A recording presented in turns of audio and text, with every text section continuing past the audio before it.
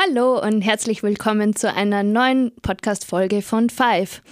Heute ist bei mir Penny Schiffer, die Gründerin oder Co-Gründerin von Raized.ai, und unser Gespräch wird sich vor allem um das Thema Venture Capital bei Startups drehen. For us, entrepreneurship is not necessarily about starting or running a business. It's a state of mind, a principle of life, and an approach to dealing with problems. This is Five, your university podcast on female entrepreneurship by the Munich University of Applied Sciences and the Straschek Center for Entrepreneurship. We strongly believe in diversity. It's just so much more fun and exciting. Diversity in food, in cultures, in places, ways of living, learning, creating, and doing things. It's this desire to explore that we all have in us, to see new things. And yes, to be curious, to look what's behind the next corner. Ja, hallo Penny und herzlich willkommen zu unserem Podcast. Schön, dass du heute da bist und mit uns zu deinem Startup, zu eurem Gründungsprojekt, zu deinem Weg uns was erzählen wirst. Herzlich willkommen. Gerne. Hallo Franziska. Sehr schön. Genau, vielleicht fangen wir einfach mal an. Ihr habt das Startup Raized.ai 2019 gegründet. Erzähl uns doch mal kurz, was ihr macht und wie ihr zu der Idee gekommen seid. Sehr gerne. Ja, ich bin selbst lange Jahre als Investorin aktiv gewesen. Ich war in einem Corporate Venture Fund, welcher in der Schweiz und im Silicon Valley investiert hat, und ich habe eigene Angel Investments gemacht. Also ich kenne die Seite als Investor für frühphasige Unternehmen ganz gut. Und vor etwas über 2 Jahren ist mir das so richtig aufgefallen, dass ich gedacht habe, Mensch, jetzt machen wir hier die Investments in die modernen Themen und ganz zukunftsweisende Projekte, aber wir selbst arbeiten eigentlich noch ziemlich altmodisch sozusagen. Wir nutzen keine Daten oder nur in geringem Maße, wir haben wenig Automatisierung und wir arbeiten eigentlich noch so wie vor 20, 30 Jahren. Und da habe ich gedacht, okay, da in vielen Bereichen künstliche Intelligenz und Daten eine Rolle spielen, ist es natürlich auch so, dass es im Bereich Venture Capital eine Rolle spielen wird und viel Potenzial noch besteht.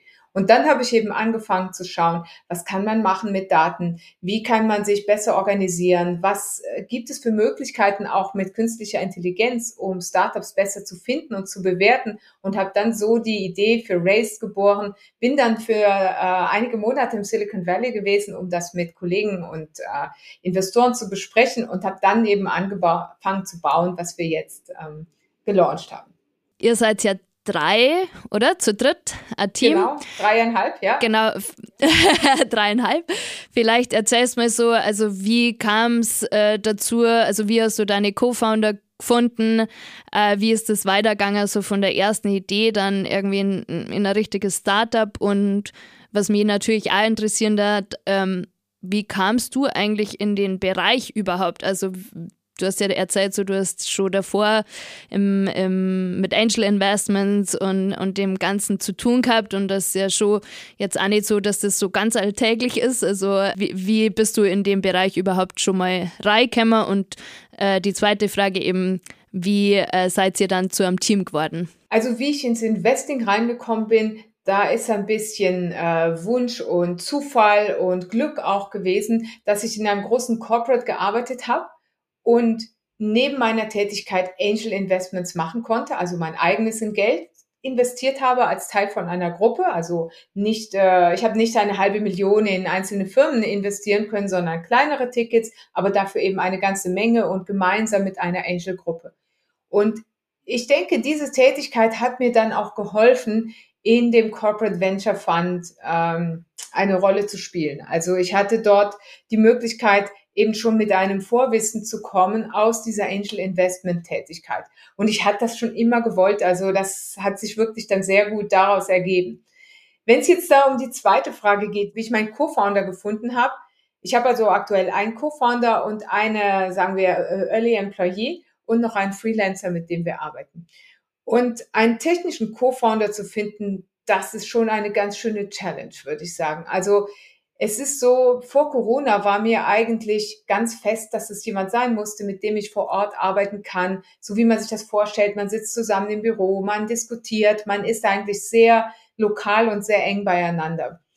Und deshalb konnte ich ja nur einen Co-Founder aus dem näheren Umfeld in Frage ziehen. Und ich wohne in Zürich, immerhin eine große Stadt. Trotzdem gibt es dort nicht 5000 potenzielle Co-Founder, die diese speziellen technischen Skills mitbringen, die ich brauche. Ich habe dann einen Sommer lang sozusagen Co-Founder-Dating gemacht. Ich habe also alle Bekannten, alle Menschen, die so in Frage kamen und die offen waren, getroffen und habe mit ihnen darüber gesprochen, was wir machen wollen. Aber ich muss sagen, das hat eigentlich nicht so recht funktioniert. Das war so ein bisschen, wie auch Dating gehen kann. Also man führt so ein erstes Gespräch, man hat ein gutes Auskommen und dann wird man geghostet. Also man hat so ein bisschen das Gefühl, jeder schaut, dass er noch eine bessere Möglichkeit findet, war vielleicht auch gar nicht wirklich daran interessiert, sich zu binden, also vielleicht aus der jetzigen Position nicht rauszukommen, hat vielleicht auch dann gemerkt, dass jemand, der nicht technisch arbeitet, anders denkt. Ich weiß es nicht, aber das war wirklich schwierig, jemanden zu finden auf diesem kleinen Weg mit der Idee, jemanden vor Ort zu haben.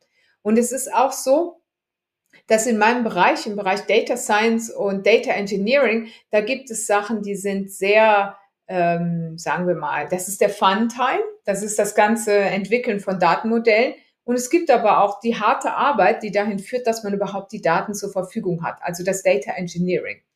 Und ich habe dieses erste halbe Jahr eigentlich nur Leute getroffen, die gesagt haben, ja klar, sie wollen auch mal so ein bisschen Datenmodelle trainieren, das würde ihnen doch noch viel Freude machen. Aber sobald ich gesagt habe, ja, wir müssen aber auch die Data Pipeline bauen, das ist mehr so Software Engineering, das sind kleine Schritte, das ist auch mühsam auf eine Art, da haben die Tür aufgemacht und sind gegangen im Grunde genommen. Und das weiß ich nicht, ob ich das hätte beschleunigen können, aber das war sicherlich schwierig, den ersten Sommer dann jemanden zu finden, der also die Vision teilt und auch bereit ist, diesen Weg zu gehen, der ja aus vielen kleinen Schritten besteht und nicht daraus, dass man mal so ein, sagen wir, studentisches oder ein Forschungsprojekt macht und mal einen Datensatz auswertet. Ja, wie habe ich denn meinen Co-Founder gefunden? Das ist ja jetzt eigentlich auch die Frage. In der Corona-Zeit habe ich mich wieder mit meinem Kollegen Thomas verbunden, der mittlerweile in Spanien wohnt. Und wir haben einfach mal angefangen, zusammen zu arbeiten. Und über die Wochen und Monate haben wir dann gemerkt, dass das so gut klappt, dass wir uns vorstellen können, uns enger zu verbinden als Co-Founder. Und ich hätte ihn wahrscheinlich überhaupt nicht in Betracht gezogen, wenn das nicht am Anfang von der Corona-Zeit gewesen wäre und wir alle sowieso im Homeoffice waren. Da bin ich natürlich jetzt sehr dankbar drüber, dass ich mir den Blick geöffnet habe. Aber das war halt vorher mir eigentlich kaum möglich. Ja, so habe ich ihn dann gefunden. Also ein bisschen Zufall. Ich kannte ihn schon, aber das hat sich auch über die Zeit so gewachsen ergeben, dass wir uns dann auch als Co-Founder gefunden haben. Er hat bestimmt auch ein bisschen investiert, wenn man so möchte, weil er nicht gesagt hat, wir machen erst einen Vertrag und so, sondern er hat gesagt, wir fangen mal an und schauen, ob das überhaupt funktioniert. Und erst dann ist diese Beziehung so gewachsen.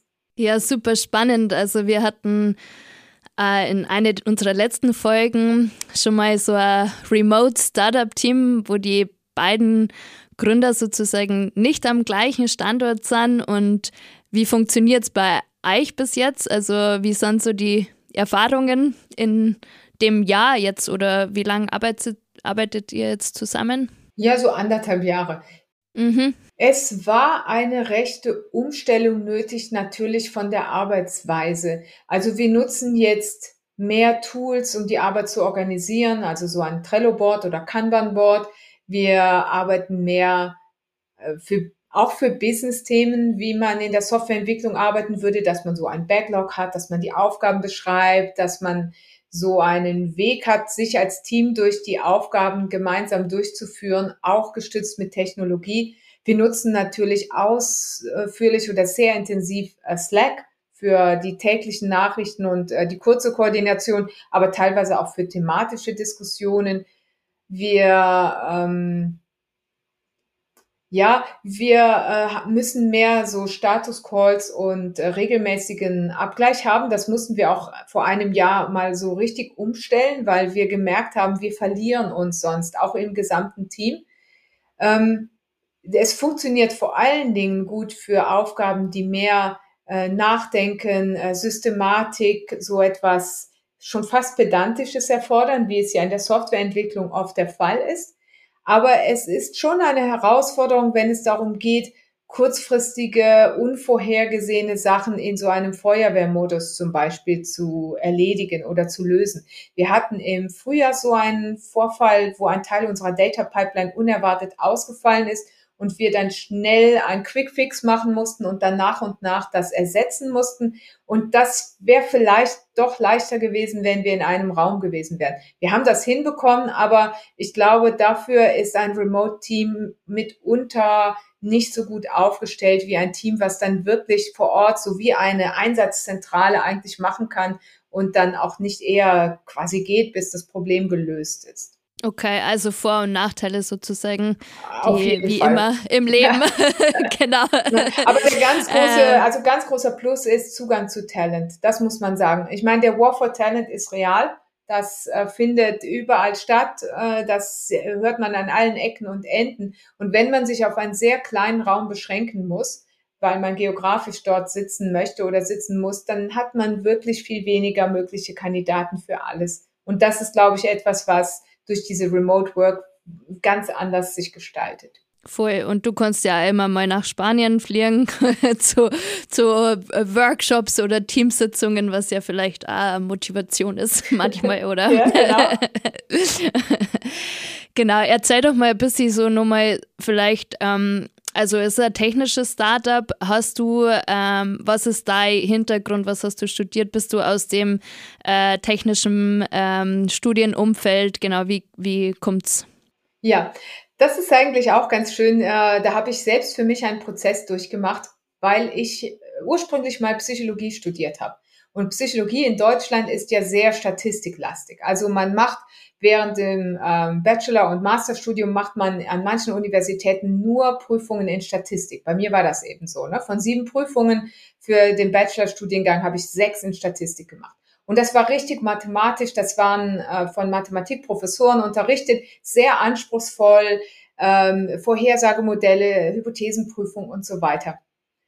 Ich habe das damals immer sehr gerne gemacht. Ich habe das aber lange nicht so intensiv brauchen können. Und bei mir hat es vor 1,5 Jahren einfach wie Klick gemacht. Und da habe ich mir diese ganzen Machine Learning Terms und diese ganze Statistik, die dahinter steht, übersetzt in das, was ich halt damals gelernt habe, aber was eben nicht Machine Learning hieß und was ich auch nicht mit Python programmiert habe, sondern auf andere Art angeschaut und bearbeitet.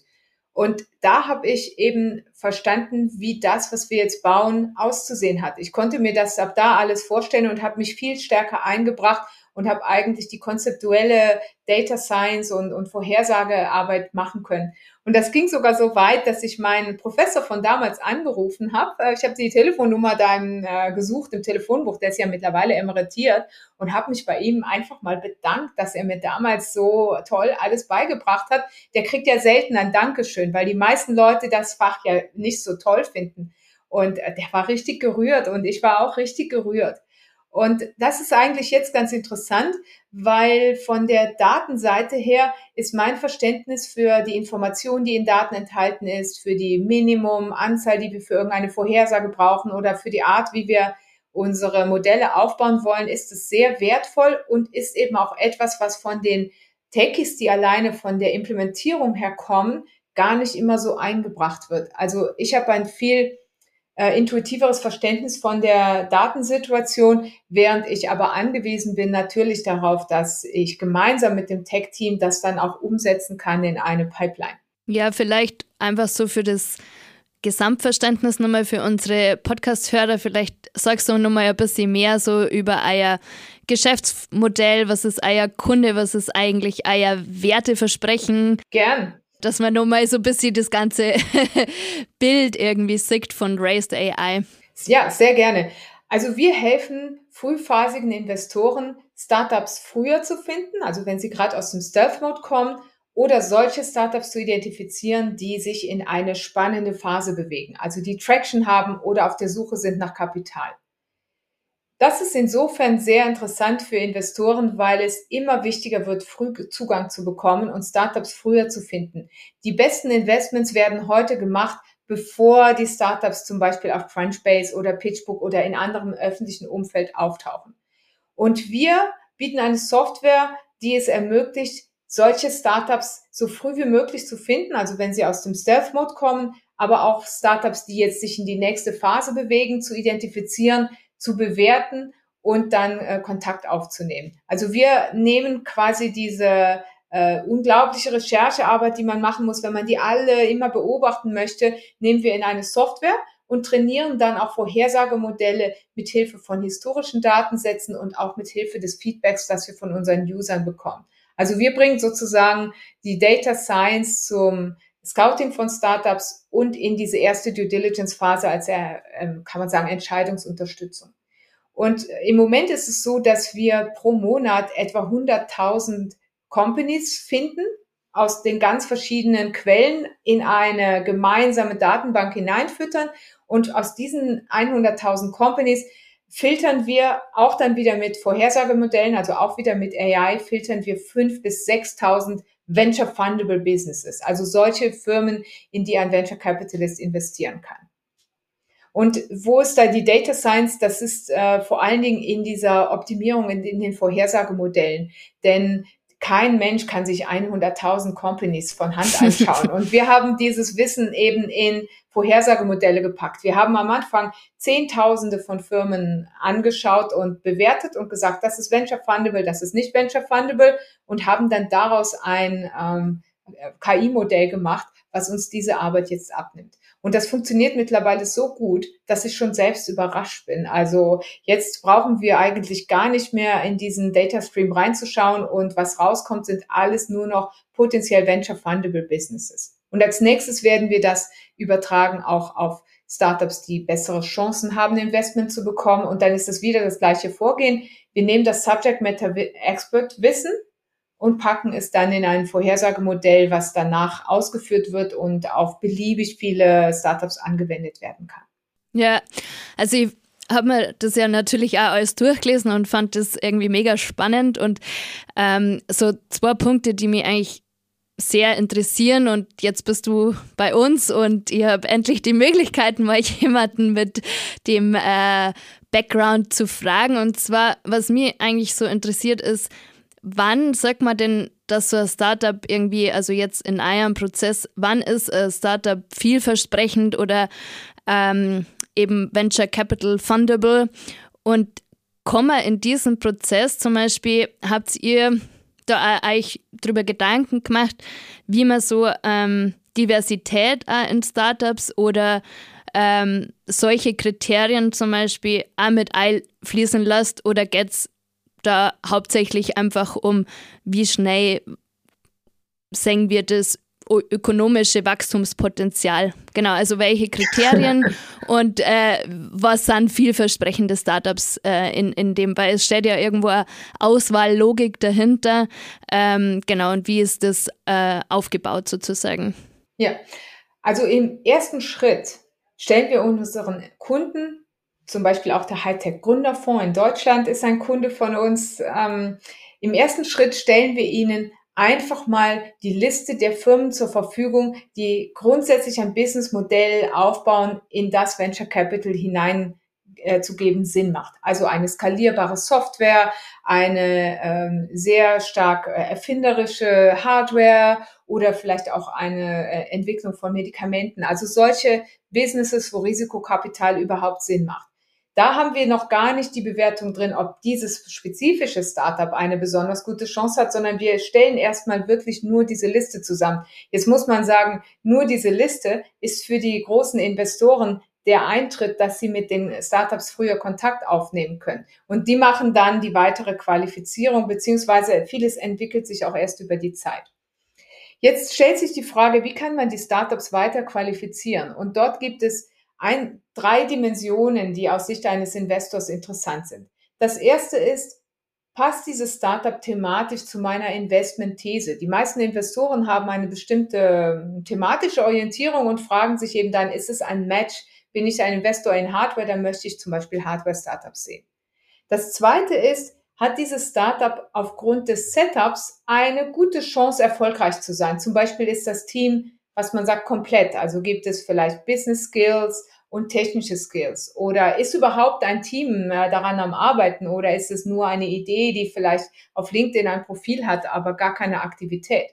Also es gibt dann auch die Frage, ist zum Beispiel der Team-Setup in Bezug auf Gender, gibt es einen Mix, ist das eine gute Sache dafür? Das sind so Faktoren, die die Erfolgschancen eines Startups beschreiben können. Und hier arbeiten wir mit einem großen historischen Datensatz, den wir für die Vorhersage der Ähnlichkeit mit den neuen Startups nutzen. Aber die dritte Dimension, und das ist dann, ab wann ist ein Startup eigentlich fundable, das ist wirklich die Zeitdimension. Und je nach Businessmodell gibt es verschiedene Indikatoren, ab wann man sagen kann, dass man jetzt zum Beispiel eine Finanzierungsrunde sinnvoll angehen kann. Also zum Beispiel bei einem SaaS-Startup, also ein Software-Startup mit monatlicher Gebühr, da ist mal die erste Stufe, dass man überhaupt eine Software aufgebaut hat. Und die nächste Stufe ist dann, dass man erste Nutzer oder zahlende Kunden hat in geringer Zahl. Und wenn man dann merkt, dass man es geschafft hat, einen replizierbaren Prozess zu haben, um Kunden anzuziehen, dann macht es ja auch Sinn, dass man mehr Geld hineingibt für die weitere Produktentwicklung und auch für die Kundenakquise. Und diese 3 Stufen, also Konzeptphase und mal so eine erste Software, dann erste zahlende Kunden und dieser Weg, dass man sich professionalisiert und dann die größere Skalierung, dass man mehr Kunden anzieht, das sind jeweils Zeitpunkte, wo ein Investor ein Interesse haben kann oder wo es Sinn macht. Und dann wird je nachdem, wie viel man dort schon erreicht hat, wird überlegt, wie viel Geld man, also welche Bewertung ein Startup dann rechtfertigen kann sozusagen und wie viel Geld dann investiert werden kann. Das ist also es ist keine statische Dimension, sondern es ist etwas, was sich über die Zeit verändert, verbessert, je nachdem, wie gut die jeweiligen Ziele erreicht werden. Und ein Software-Startup hat natürlich eine andere Zielsetzung als ein Medizin-Nahtechnik-Unternehmen. Und das muss man immer danach anschauen und danach werden auch die Investoren ein Startup einschätzen und bewerten. Du bist jetzt in dem zweiten Punkt, also bei Teamzusammensetzung hast du so das Gender- und Diversity-Dimension erwähnt. Denkst du, also dass da langsam oder schon schnell mehr darauf geachtet wird? Also wie ist das Team auch interkulturell oder einfach von Frauen, Männern? Wie ist das zusammengesetzt? Wie ist das aufgestellt? Das Thema ist ja nach wie vor, sage ich mal, im Women's Entrepreneurship oder immer die Frage so, warum gründen so wenige oder nach wie vor in Deutschland sind 15,7% Frauen in der Startup-Szene. Und dann ist ja auch die Frage, wie kann man das ändern? Und da ist ja auch der Investmentbereich immer wieder als einer der Gründe, so Zugang zu Venture Capital ist für Frauen schwieriger. Wie darfst du das Ganze einschätzen? Tut sie da was in dem Bereich? Oder hast du dazu überhaupt eine Meinung? Genau. Ja, also wir haben einige Kunden und Prospects, die interessieren sich dafür, ob ein Gründerteam divers zusammengesetzt ist oder vielleicht auch ein Team mit Frauen nur. Und sie finden das eine sinnvolle Anreicherung unserer Daten. Wir sind also dabei, das zu implementieren und sehen eben, dass es eine Nachfrage danach gibt. Es ist aber nicht allgemein so, dass jetzt zum Beispiel alle Investoren das als eine wichtige Kategorie nehmen oder zum Beispiel gemischte Teams präferieren würden gegenüber einem rein homogenen Männerteam, wenn dadurch zum Beispiel die Möglichkeit, dass es ein gutes Investment wird, in Frage gestellt wird. Also am Ende suchen die Investoren natürlich grundsätzlich mal die Startups, die die besten Chancen haben, erfolgreich zu sein, unabhängig vom Geschlecht, beziehungsweise in vielen Fällen sind das eben zum Beispiel Engineering geprägte Teams mit überwiegend Männern.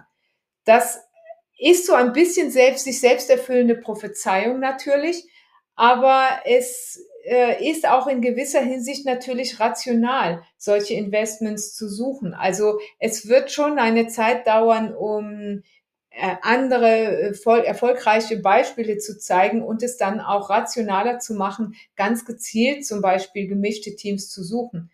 Und ich vermute auch, dass ein Grund sein kann, dass man manchmal von den Bewertungen, die man als Investor bezahlen muss für ein zum Beispiel gemischtes oder reines Frauenteam, wahrscheinlich eine günstigere Bewertung bekommen kann, als bei einem ganz gehypten Männerteam, was vielleicht denkt, naja gut, zweimal so viel wie der Markt ist eigentlich hier angemessen und das dann auch bekommt. Also ich glaube, es gibt so beide Effekte, die man dort sehen kann.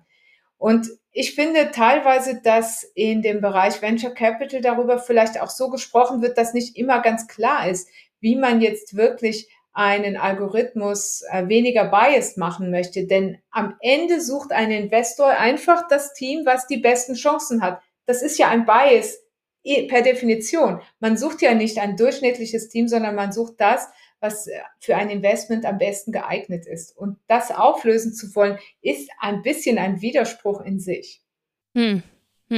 Ja, verstehe. Ja, ich glaube, so my favorite wäre immer so, dass sie nach und nach, aber ich weiß nicht, ich war noch nie in der Venture Capital Szene, aber so ich sehe halt zumindestens was so in dem Finanzbereich mit ETFs und die ESG-Kriterien und dergleichen. Und mein Gedanke war immer so, vielleicht setzt sie das ja auch irgendwann für den Screening-Prozess bei Startups irgendwann durch, so ESG-Kriterien zum Beispiel zu haben. Sagen wir mal so, der Punkt, der dem entgegensteht, das ist, wie die Gewinnverteilung im Bereich Venture Capital ist. Du hast jetzt mit ETFs ja ein Finanzinstrument angesprochen, was eben davon profitiert, dass man kontinuierlich in einen Durchschnitt investiert, ne? Dass man versucht gar nicht die Outlier zu erwischen, sondern dass man sagt, wenn man ein schön balanciertes Portfolio hat und das zu geringen Gebühren gemanagt bekommt, dass das eigentlich die beste Investmentstrategie ist. Jetzt ist es aber im Bereich Venture Capital eben so, dass es ein sehr starkes Power Law Prinzip gibt. Das heißt, es wird in jedem Fund und in jedem Portfolio wird es ganz wenige Investments geben, die das Potenzial haben, den ganzen Fund zu finanzieren. Also ein Venture Capital Fund hat vielleicht 200 Investments und am Ende werden es 2, 3 oder 4 sein, die den ganzen Returns eigentlich treiben. Dort gibt es wenig Perspektive für eine breite Portfolioabstützung oder für damit, dass man Gewinn macht, indem man halt viele Unternehmen zu einem ganz guten Preis verkauft, sondern es werden sehr wenige diesen Gewinn eigentlich treiben. Und das ist der Grund dafür, warum so eine, sagen wir, Tendenz zur Mitte oder zu einem durchschnittlichen Investment es schwierig macht, dieses hohe Risiko, was im Venture Capital ist, eigentlich zu finanzieren. Das muss man vielleicht sich dazu überlegen.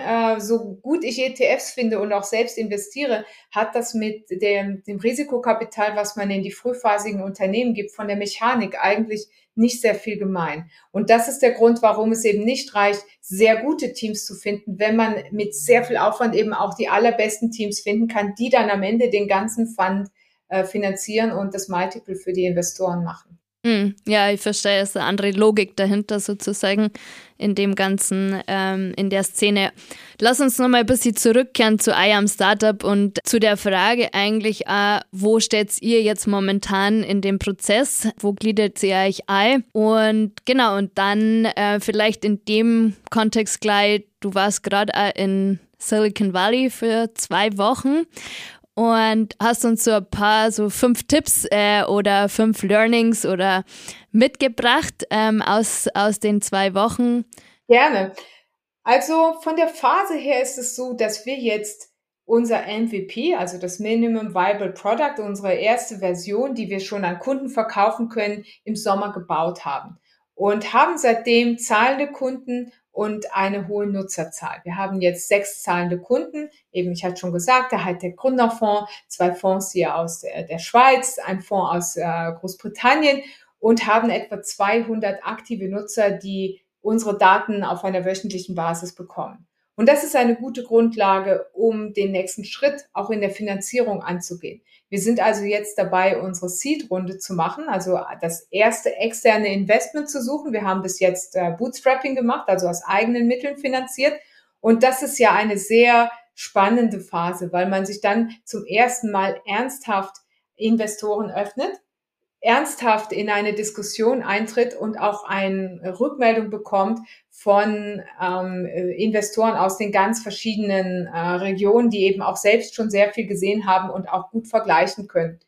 Und um diesen Prozess zu starten, habe ich gesagt, na gut, dann will ich doch gleich mein Netzwerk, was ich auch in Silicon Valley, wo auch die meisten unserer Kunden oder potenziellen Kunden sitzen, habe, dass ich das nutzen möchte, um Feedback zu bekommen. Ja, und dann habe ich mir eine Investor Roadshow organisiert. Ich habe eben dort schon viele Leute gekannt, die ich ansprechen konnte, dass sie mich mit weiteren Investoren dann in Kontakt bringen, und bin 10 Tage dort gewesen und habe 4 oder 5 Meetings manchmal am Tag gehabt mit den verschiedenen Leuten, mit den verschiedenen Gruppen, und habe doch einiges gelernt und habe das richtig auf mich wirken lassen. So die erste Woche habe ich viel aufgenommen und dann das nach und nach verarbeitet, und in der zweiten Woche habe ich das eigentlich dann auch schon anders gepitcht. Das war ja die Idee, dass ich nicht nur einfach zuhöre, sondern dass es auch transformativ ist für das, was wir tun. Grundsätzlich gibt es Dinge, die viele sich vorstellen können und worüber auch geschrieben wird, was Unterschiede sind zwischen Deutschland oder der Europa und den USA. Aber für mich kann ich sagen, wenn man das wirklich am eigenen Leib mal erfährt oder das auf die eigene Business-Idee angewendet wird, dann ist es nochmal eine ganz andere Tiefe und es hat eine ganz andere Bedeutung, als wenn man es einfach nur im Buch liest. Ich würde mal sagen, der erste Tipp oder die erste Erkenntnis für mich war, dass die Art, wie man auf Leute zugeht, ihnen hinterher telefoniert, nochmal per E-Mail anfragt und auch zum Ausdruck bringt, dass man sie wirklich treffen möchte, dass das viel offensiver erfolgen kann in den USA und auch erfolgen muss. Also ein zweites Mail, wo man einfach nochmal nachfragt, hey, hast du mein Mail gesehen, du hast mir nicht geantwortet, das ist ja schon das Minimum. Aber auch ein drittes Mail, wo man nochmal nachfragt, ja, ich habe gehört, das wäre doch eigentlich spannend. Auch das ist absolut akzeptiert und ist auch ein Ausdruck eigentlich dafür, dass man wirklich Interesse hat. Hier in Europa würde das auch schon als zu viel des Guten wahrgenommen, aber in den USA ist das Minimum dessen, was man erwartet, schon viel höher. Das Zweite, was man sich ganz klar bewusst machen muss, das ist, dass in den USA viel stärker darauf Wert gelegt wird, zu sagen, was ist denn eigentlich die langfristige Vision? Was ist denn das Endgame, was ihr machen wollt? Was ist das Produkt oder die Transformation, die durch eure Software möglich wird in 5 bis 10 Jahren? Man schaut also nicht nur so sehr, was habt ihr heute gebaut und was kann die Software, sondern man geht eben viel weiter und muss darauf dann auch eine Antwort haben. Also nicht einfach nur ein kleines Feature heute bauen und sagen, das ist genug, sondern die Idee ist, dass man sich viel mehr überlegt, wo möchte man hin. Und in unserem Fall kann ich sagen, dass mir viel mehr klar geworden ist, dass wir nicht nur eine Software für unsere Kunden jetzt einzeln bauen heute, sondern dass wir aggregierte Signale über eine große Kundenbasis ansammeln und aufnehmen und darauf dann auch eigene Investmentaktivitäten, also so als Venture Capital as a Service oder mit einem eigenen Fund machen können. Ja, als Drittes muss man sagen, das Leben in den USA und auch in Silicon Valley ist sicherlich viel mehr businessorientiert, es ist viel mehr konkurrenzorientiert. Die Ansprüche, die man an sich hat und die andere an einen selbst stellen, sind einfach sehr viel höher. Man sieht das zum Beispiel darin, dass man E-Mails mal einfach gerade sofort beantwortet. Man auch am Wochenende, es ist erwartet und man muss das auch selbst versuchen umzusetzen, dass man dann sofort sich meldet, Feedback gibt und nicht jetzt sagt, na, das mache ich am Montag. Ich mache das jetzt so, wenn ich hier E-Mails am Wochenende schreibe für die Europäer, dann setze ich die immer extra scheduled auf Montag, weil ich weiß, dass die sonst untergehen. Aber in den USA mache ich das extra so, dass ich am Wochenende schreibe, dass sie sehen, dass ich auch aktiv bin und es wert bin, dass man sich Gedanken macht. Und die Reise war anstrengend. Also ich habe da jeden Morgen habe ich die E-Mails aus Europa bearbeitet, am Abend habe ich die E-Mails von dort gemacht und dazwischen hatte ich sehr viele Meetings. Und wer das nicht durchhält oder nicht bereit ist, das zu machen, der wird Schwierigkeiten haben. Also man muss sich darüber bewusst sein und auch die Kraft dafür mitbringen, dass man das dann so umsetzen kann. Dann wir sind schon bei Nummer 4, oder war das jetzt Nummer 3? Jetzt kommt Nummer 4, ne? 4 oder schon 5, ja? Nee, 5 noch nicht. Okay. Also die die Intros, die mir dort einige Menschen gemacht haben, die haben wirklich echte Wunder bewirkt. Und das habe ich eigentlich auch so erhofft und erwartet. Also das Silicon Valley ist so klein und vernetzt, dass dort wirklich jeder jeden kennt auf eine Art und man auch bereit ist, so eine Verbindung herzustellen. Relativ unkompliziert und auch mit einer ziemlich hohen Quote, dass auch etwas dort herauskommt. Man muss allerdings sagen, dass man nicht einfach mal so Kaffee trinken geht. Also ich habe jetzt von einigen Gründern hier aus meinem Umfeld die Anfrage bekommen, kannst du mir helfen, da im Silicon Valley mal so ein paar Kaffeetermine aufzusetzen? Und da habe ich gesagt, na gut, du musst dir überlegen, bist du zum Fundraisen da? Möchtest du eine bestimmte vielleicht Partnerschaft besprechen? Was möchtest du mit dem Meeting erreichen? Einfach nur mal sich treffen und mal zusammensitzen, so wie man das eben in der Schweiz oft macht und in Deutschland auch. Das ist eigentlich nicht so vielversprechend. Also da ist es mehr transaktionsorientiert, wenn man sich trifft. Aber dann ist es eben auch wirklich sehr zielorientiert, sehr freundlich und funktioniert gut. Ja, und dann vielleicht als letztes, man hatte, dort drüben hat man mehr Risiko und Return. Das ist jetzt der 5. Aspekt. Das bedeutet aber auch, dass man eben anders lebt, dass man anders etwas gewinnen kann, aber auch anders etwas verlieren kann. Also da gibt es nicht so viel Schwarz und Weiß. Und die Freunde, die ich dort besucht habe, die sind natürlich überwiegend nochmal um 9:30 dann ans Laptop gegangen und haben nochmal 2 Stunden gearbeitet. Also bei denen ist immer Last auf der Pipeline sozusagen. Die führen eine ganz andere Geschwindigkeit im Arbeitsleben und auch im Privaten dann dadurch, als jetzt so unser gemütliches Leben, was wir hier in Europa haben. Und manche haben es auch gesehen und möchten auch wieder zurückkommen, aber das geht eben dann gar nicht so einfach. Wenn man das einmal gesehen hat, was möglich ist und einmal in einem Unternehmen mit globaler Reichweite einen großen Einfluss gehabt hat, dann ist das eben auch manchmal schwer, sich davon zu verabschieden und in ein kleines Softwareunternehmen in Deutschland zu arbeiten. Ich glaube, das ist so ein bisschen, dass sie das manchmal genauso genießen, wie aber auch dann als Einbahnstraße vielleicht sehen oder als Schwierigkeit wieder zurückzukommen und die gleiche Art von Aufgabe und Begeisterung oder Anforderung zu haben, wie sie eben dort haben können. Es erinnert mich so ein bisschen irgendwie in die Richtung wie Leistungssportler, sage ich mal. So, Ja. wenn man irgendwo so diese Trainingskapazitäten mal gehabt hat und das irgendwie gewohnt ist, ist wahrscheinlich auch oft schwer dann irgendwie zum sagen, ja, ich bin jetzt mit dem Hobbyverein in Dorf XY glücklich. Auf der anderen Seite sehnt man sich wahrscheinlich manchmal eben auch nach dieser nicht immer so hochgetakteten Welt oder wo man sagt, okay, ich muss immer on air sein, on E-Mail, genau. Also hat wahrscheinlich wie alles seine 2 Seiten und denke ich mal, muss man sich sicher Gedanken drüber machen oder dann auch vielleicht entscheiden. Woher nimmst du so die Kraft auch dafür, für diesen doch sehr intensiven Weg dann? Irgendwo braucht es ja wahrscheinlich so Kraftquellen, die man, wie ist das bei dir? Oder ziehst du die ganze Energie so aus aus der Sache raus, aus dem, Ja, ich dass sie glaube, dir so Spaß macht? Also ich glaube, ja, überwiegend ist es wirklich so, dass ich das toll finde, Probleme zu lösen, Entscheidungen zu treffen, etwas auszudenken und umzusetzen, ein Team zu führen, eine Software zu bauen, wo ich denke, das braucht die Welt. Also das ist schon die intrinsische Motivation in sich.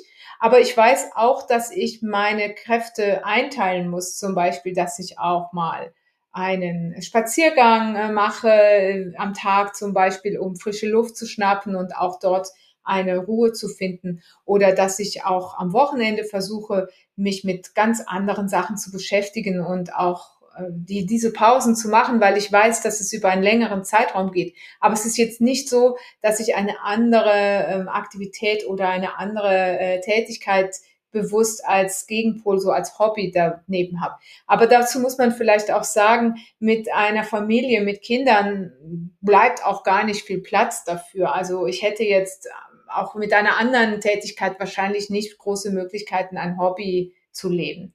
Ja, super spannend. Ich glaube, wir sind so ein bisschen schon am Ende unserer Zeit. Vielleicht so deine letzten Worte an angehende Gründer oder Gründerinnen. Was darfst du eher so einfach spontan irgendwie mit auf den Weg gehen, wenn sie sich überlegen, soll ich gründen, ist das was für mich? Wenn jemand der Typ dafür ist und Freude an diesen Sachen hat, wie ich das eben gesagt habe, etwas ausdenken, etwas umsetzen, aktiv werden, auch vielleicht die Verantwortung und auch den Druck eigentlich damit aushalten kann, dann ist es natürlich eine ganz großartige Sache, eine selbstbestimmte Tätigkeit mit Einfluss zu haben. Das hat man nicht in vielen Berufen.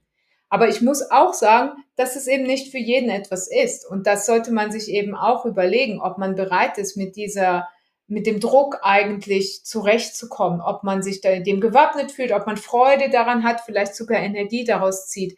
Und ich merke, dass so ein bisschen Unternehmertum gehypt ist, dass überall Startups in den Medien sind. Es ist also ein sehr präsentes Thema, aber das glorifiziert vielleicht auch teilweise die Realität. Es ist so, man hat kein riesiges Gehalt, man hat keine Expenses und First-Class-Flug oder so etwas in der Art. Es ist natürlich auch ziemlich hart, etwas zu gründen. Und ich glaube, das muss man sich eben auch bewusst sein und dann schauen, passt das zu mir und möchte ich das so? Das wäre vielleicht so das, wo ich weiß, für die Leute, für die es passt, ist es das Richtige, aber es ist wirklich nicht für jeden das Richtige.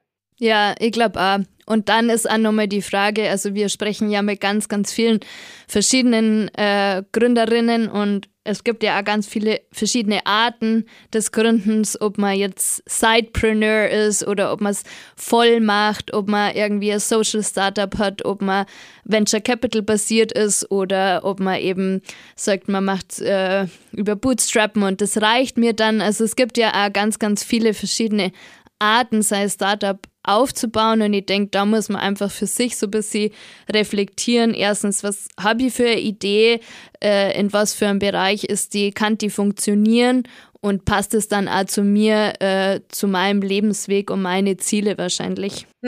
Auf jeden Fall.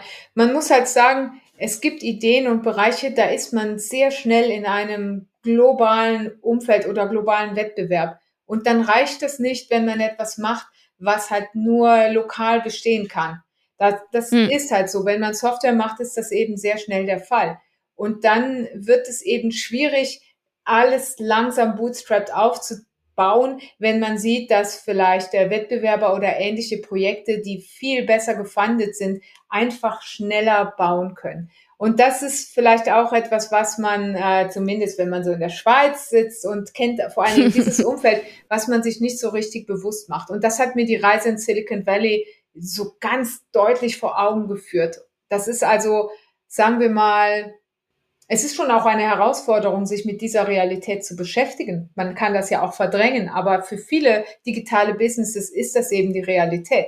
Und dann macht es keinen Sinn, dass man etwas macht, was halt nur so 10% bringen kann, sondern dann muss man entweder das ganz versuchen mit allen Möglichkeiten oder man hat in einem globalen Markt vielleicht doch keine große Chance. Ich finde, es war ein super, super interessant, sehr offenes und wirklich informatives Gespräch. Ich konnte tolle neue Anregungen und Gedanken mitnehmen. Danke, dass du dir die Zeit genommen hast, heute bei uns zu sein und wir wünschen dir auf jeden Fall alles Gute für den weiteren Weg und dass ihr die Investorenphase erfolgreich für euch abschließen könnt. Sehr gerne. Also dann schickt den Podcast schön an die Investoren und dann machen wir nächstes Mal eine Runde, da können wir mal drüber sprechen, wie man das macht mit Investoren, wie verrückt da eigentlich die Dynamik ist.